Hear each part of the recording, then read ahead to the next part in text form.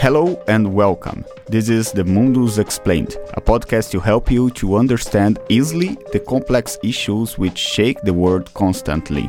I am José Roberto Castro, and today with me I have the reporters Adnan Leal, Ai Macareig, Barbara Polin, and Lisa Ossenbrink.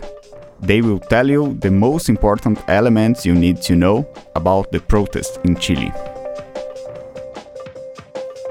Your Mundus Explained starts now. We are absolutely clear now that there is no way that the Remain side can win. Estamos hablando de Barcelona, más de 50 personas han resultado heridas en el aeropuerto. South Africa is a home for all. And indeed we are not the only Apresento aos senhores novo Brasil. This means that Donald Trump will be the 45th president of the United States. Конечно, политические, социальные проблемы в этом регионе. La mission de la France dans le monde est éminente. The British people have voted to leave the European Union, and their will must be respected. Mundus Explained. I am Adnan, and today I will be telling you about the main controversy in Chile. The controversy.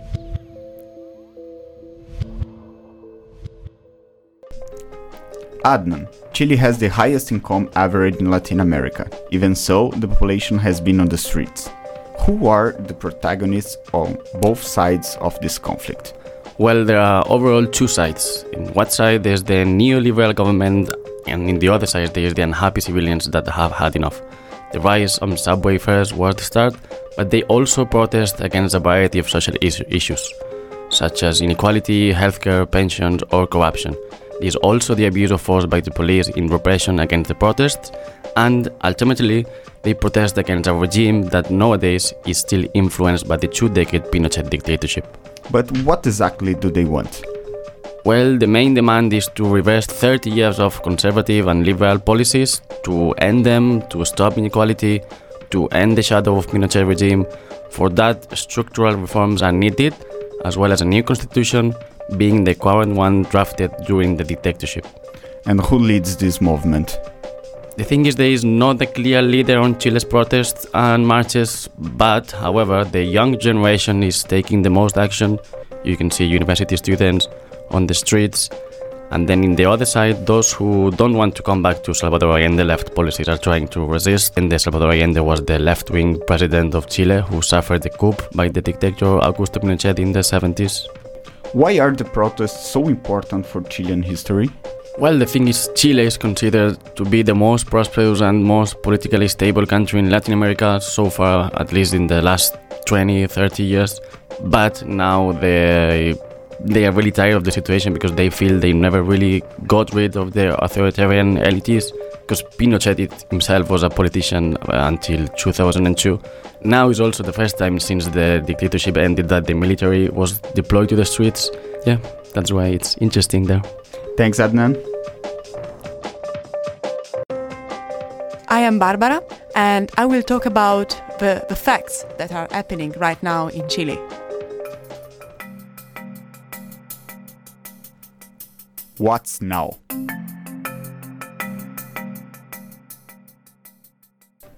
So, Barbara, how did dissatisfaction with the transport ticket price grow so much?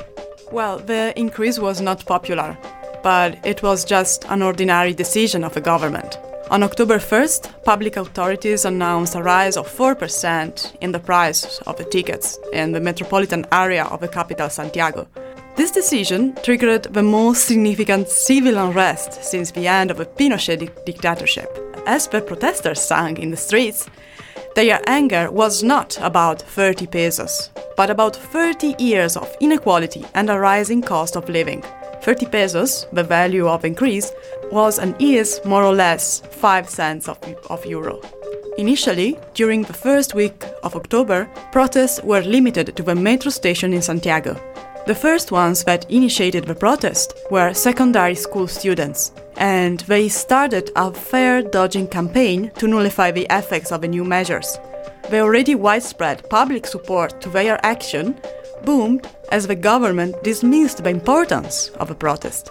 For example, the Minister of Economy invited people to wake up earlier to avoid the payment of a high fare. Wow, it looks like a huge political mistake. Well, it was.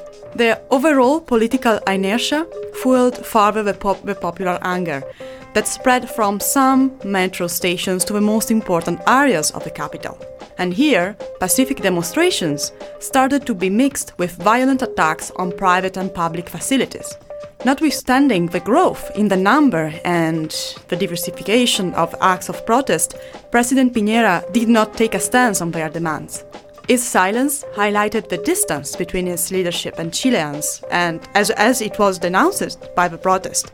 And this situation galvanized and expanded further the supporters of the protest, In the late evening of 18th of October, Piñera's silence ended in a very abrupt way, with a declaration of a national state emergency, the first after the years of Pinochet dictatorship. And what did it mean for the protesters? Well, the declaration of a state of emergency paved the way for a militarized handling of a protest. A curfew was imposed and the army was deployed to curb manifestations that were peaceful for the most part. As a result, violence quickly escalated, and reports of police abuses followed one after another in the whole country, and 20 families had to mourn the death of their loved ones. However, the new hard stance of the government did not bring stability. Instead, it gave more strength to the positions of the protesters. And actually, the public opinion started to see in Piñera's government the only and true responsible for the present social unrest. So, if I got it, first the silence, then the repression. What was next for Piñera? Well, his popularity is kind of lowering down, and now it's around single digits. And in order to save his political career, Piñera promised strong progressive social economic measures. But his words really sounded void of significance to the protesters. And one of his really first decisions was a cabinet reshuffle. But then the protesters started asking more than actually a change in the government. And now they ask for his resignation, but also the triggering of a new constitutional drafting process.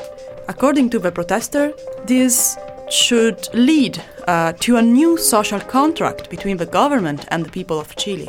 And the people of Chile say that they are committed to continue taking the streets until their demands will not be satisfied. Thanks, Barbara. Hello, I'm Lisa, and I will be telling you about Chile's history today. How did we get here?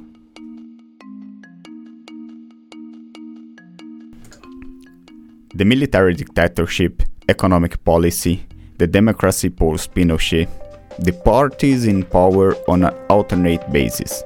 In this section of Mundus Explained, Lisa will give us a rough overlook of how the situation in Chile could get to this point. So Lisa, how? It's important to look at the country's history of inequality and its history of resistance after the 17-year-long military dictatorship of Pinochet ended in 1990. Since 2006, Chile has only had two different presidents, Michelle Bachelet and the current Sebastián Piñera. Each one was elected twice. So let's start with Bachelet. How was her government? She was the first woman to lead Chile. Elected in 2006, her first term was shaped by massive student protests until 2008. These were known as Penguin Revolution due to the pupils' black and white uniforms. Students went to the streets because they were unhappy with Chile's public education system. At the same time, strikes by copper miners and health workers were being organized. These are examples of how the Chilean public has always used demonstrations to resist further inequality in its country. Bachelet managed to increase government social spending. Her popularity rose. She also invested into a stimulus package to create jobs. By this, she was actually able to reduce poverty in the country. Bachelet was legally unable to serve a second consecutive term due to the Chilean constitution. Then they had Piñera, a wealthy businessman. Yes, exactly. In 2010, the first conservative president post-Pinochet, Sebastián Piñera was officially elected, Piñera's popularity increased highly after a mining accident was resolved without any of the miners being hurt. But this didn't stop students from returning to the streets in the following year. From 2011 to 2013, large student protests were formed. They became known as the Chilean Winter because the number of protesters were tremendously high. During August 2011, students protested against the outdated, underfunded, and class-based public education system. Some argue that it was the same pupils that went to the streets in 2006 and 2008, now demonstrating against the country's university system. This is again a prime example of the public's resistance to social inequality. But Piñera also was not allowed to run again by constitution. So, it was time for Bachelet once again, right? Yes, exactly. When Bachelet was re-elected in 2014, she reformed the tax and education system. But in 2015, the image of politics was badly damaged. A scandal involving illegal campaign contributions of the opposition party and allegations against Bachelet's son made the public weary of its politicians. In 2016, the corruption investigations expanded to 200 politicians, business executives, and other influential actors. The faith in the system was broken. Mistrust in politicians and other elites grew. And what about the economy? In the same year, hundreds of thousands of protesters went to the streets to request a restructuring of the country's pension system. Almost 80% of pensioners received less than a minimum wage. Nearly half of them lived below the poverty line. During all of this, the economic growth rate of Chile fell from 6.1 to 1.6%. Economic inequality increased. Inflation was on the rise. When the public had to go to the polls in 2017, the voter turnout was only at 48%. This is very low for Chilean standards. That is how Sebastián Piñera was re-elected. So, and here we are. Piñera is again in the office, but under the most substantial crisis since the democracy was reestablished at the country. Yeah, exactly. So, more social justice in the areas of education, transportation, and pensions have always been the main requests in Chile's history of resistance. The ongoing protests that are happening now are deeply influenced by earlier demonstrations. Overall, the problem is social inequality. Thank you, Lisa. Hi, I'm Ai, and I will be talking about what's next for Chile.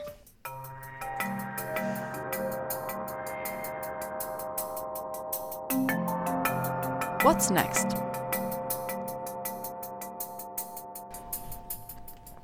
The 1 billion pesos question is definitely the most difficult question to be answered right now.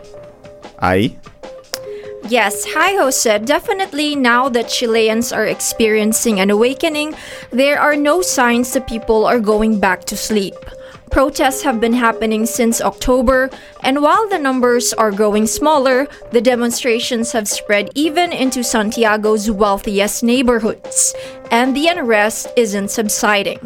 One of the rallying cries of the movement is that the protests are only just beginning, so it could be far from over.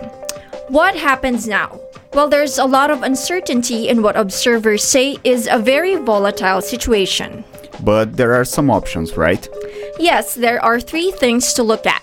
First, Piñera, broader reforms, and the Constitution. So, let's do it. Okay, let's start with Piñera. Many protesters demand the resignation of the billionaire president who infamously ate pizza on the first night of the riots, further angering the people. Piñera told the BBC he isn't leaving and will finish his term with 2 years left until the next election. If he survives the political storm, the Council on Foreign Relations says he still faces an uphill battle as his approval rating falls to 14% and the opposition controls the National Congress. Political gridlock is likely until 2021. In the meantime, his government is the subject of an investigation by a United Nations team sent by former Chilean President and UN Human Rights Chief Michelle Bachelet. The probe is looking into allegations that security forces committed human rights abuses during the protests, which sparked memories of the Pinochet dictatorship. So, it is a difficult scenario for someone who needs to lead reforms, right? Yes, it's unclear whether the government will address the need for broader structural social reforms to make life better and more equitable for Chileans. Piñera has suspended the metro fare hike, reshuffled his cabinet, and promised changes, including raising pensions and the minimum wage, but to critics, these are just cosmetic. Analysts say greater reforms are needed to ease tensions, to make sure the rich and the poor receive the same level of care in hospitals, the same education, and pensions guaranteeing their security in old age. Protesters are also frustrated that the government's proposed reforms come at a cost to taxpayers instead of private industries. Public opinion expert Loreto Cox at Chile's Center for Public Study says there is an extreme distrust of politicians and a lack of leadership. He says in the Americas Quarterly that there are no strong leaders in government, the opposition, or even among the protesters. And what's the role of the claims for a new constitution? So, a new constitution is meant to replace the one that's a legacy of the Pinochet era. To critics, this document formed the basis for the market-driven economic model that privatized social security systems such as pensions, health, and education. Chilean sociologist Patricia Navia of the New York University describes changing the constitution as a symbolism Chile needs to once and for all lay Pinochet to rest. So, Piñera, broader reforms, and the constitution. These are the things to watch out for in Chile? Yes, but in the meantime, people are not leaving their fate in the hands of the government.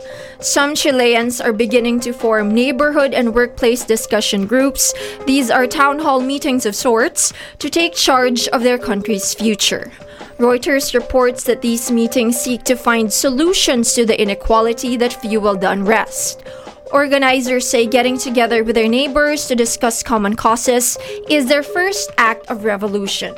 How this kind of revolution develops will be vital to the future of Chile and international politics at a time of global protests against the elite and the status quo. Thanks a lot, Ai. On the ground. To talk about the protests in Chile, the Mundus Explained has a special guest. Jacinta Molina is a journalist, former student of Erasmus Mundus program, and of course, she's Chilean. Jacinta, thanks for joining us. Who is in this movement and how can they change Chile?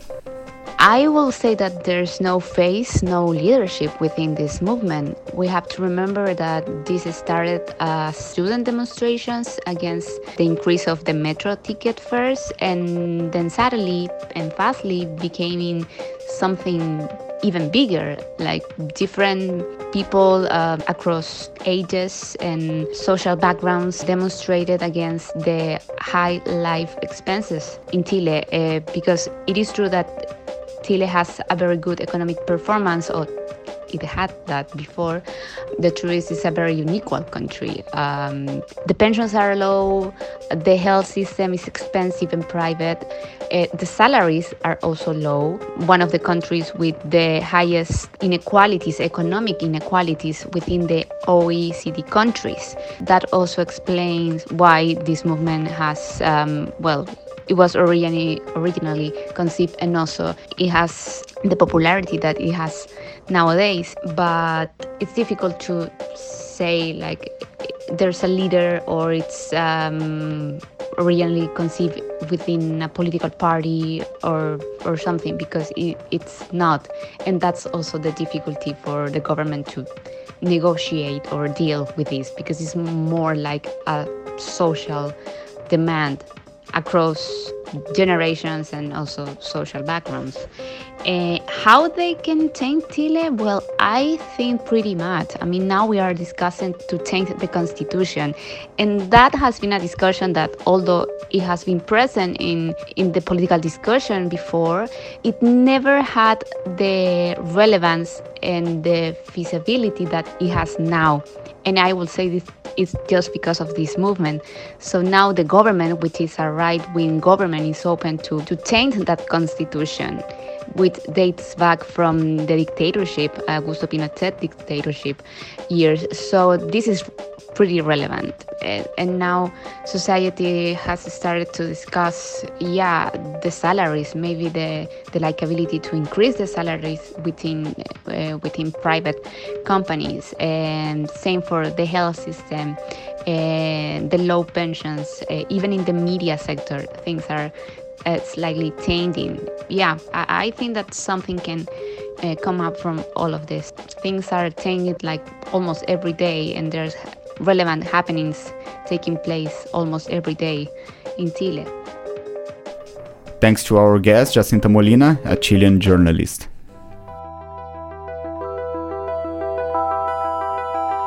Deeper. In this deeper section, we recommend you insights that we used for our research, are also some insights that you could use for better explaining the situation in Chile.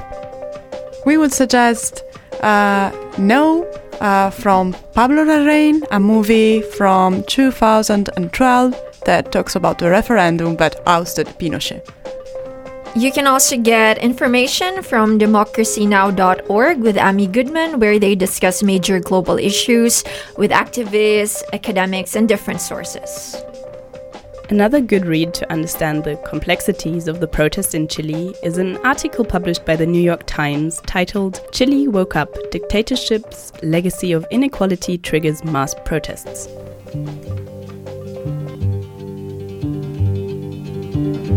Soundtrack. Okay, and we will finish this first show playing a song which have been representative of protests in Chile for more than 40 years. The famous singer Víctor Jara, a Salvador Allende supporter, was killed by Pinochet dictatorship after the coup in 1973. The name of the song is El Derecho de Vivir en Paz. El derecho de vivir, poeta Ho Chi Minh, que golpea de Vietnam a toda la humanidad. Ningún cañón borrará el surco de tu arrozal. El derecho de vivir en paz. Indochina es el lugar más allá del ancho mar, donde revientan la flor con genocidio y napalm. La luna es una explosión que funde todo el clamor, el derecho de vivir en paz.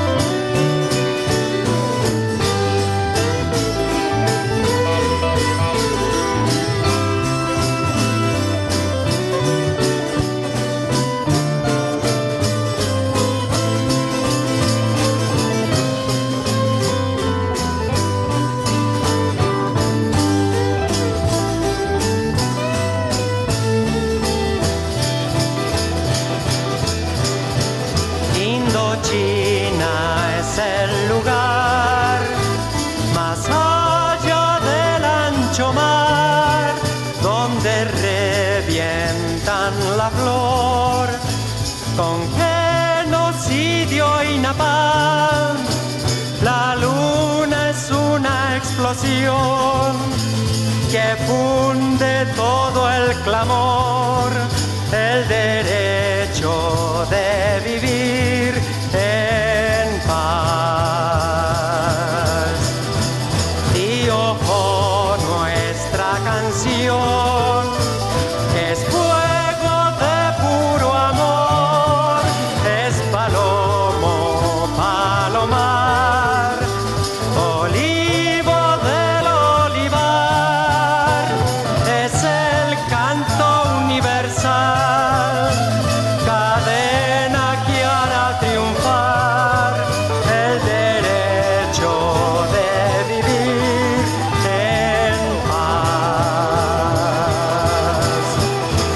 La, la, la, la, la, la, la, la,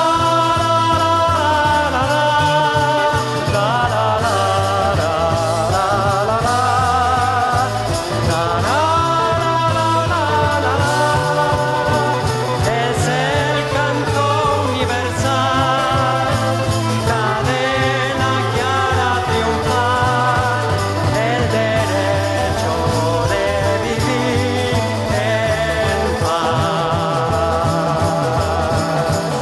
El derecho de vivir en paz.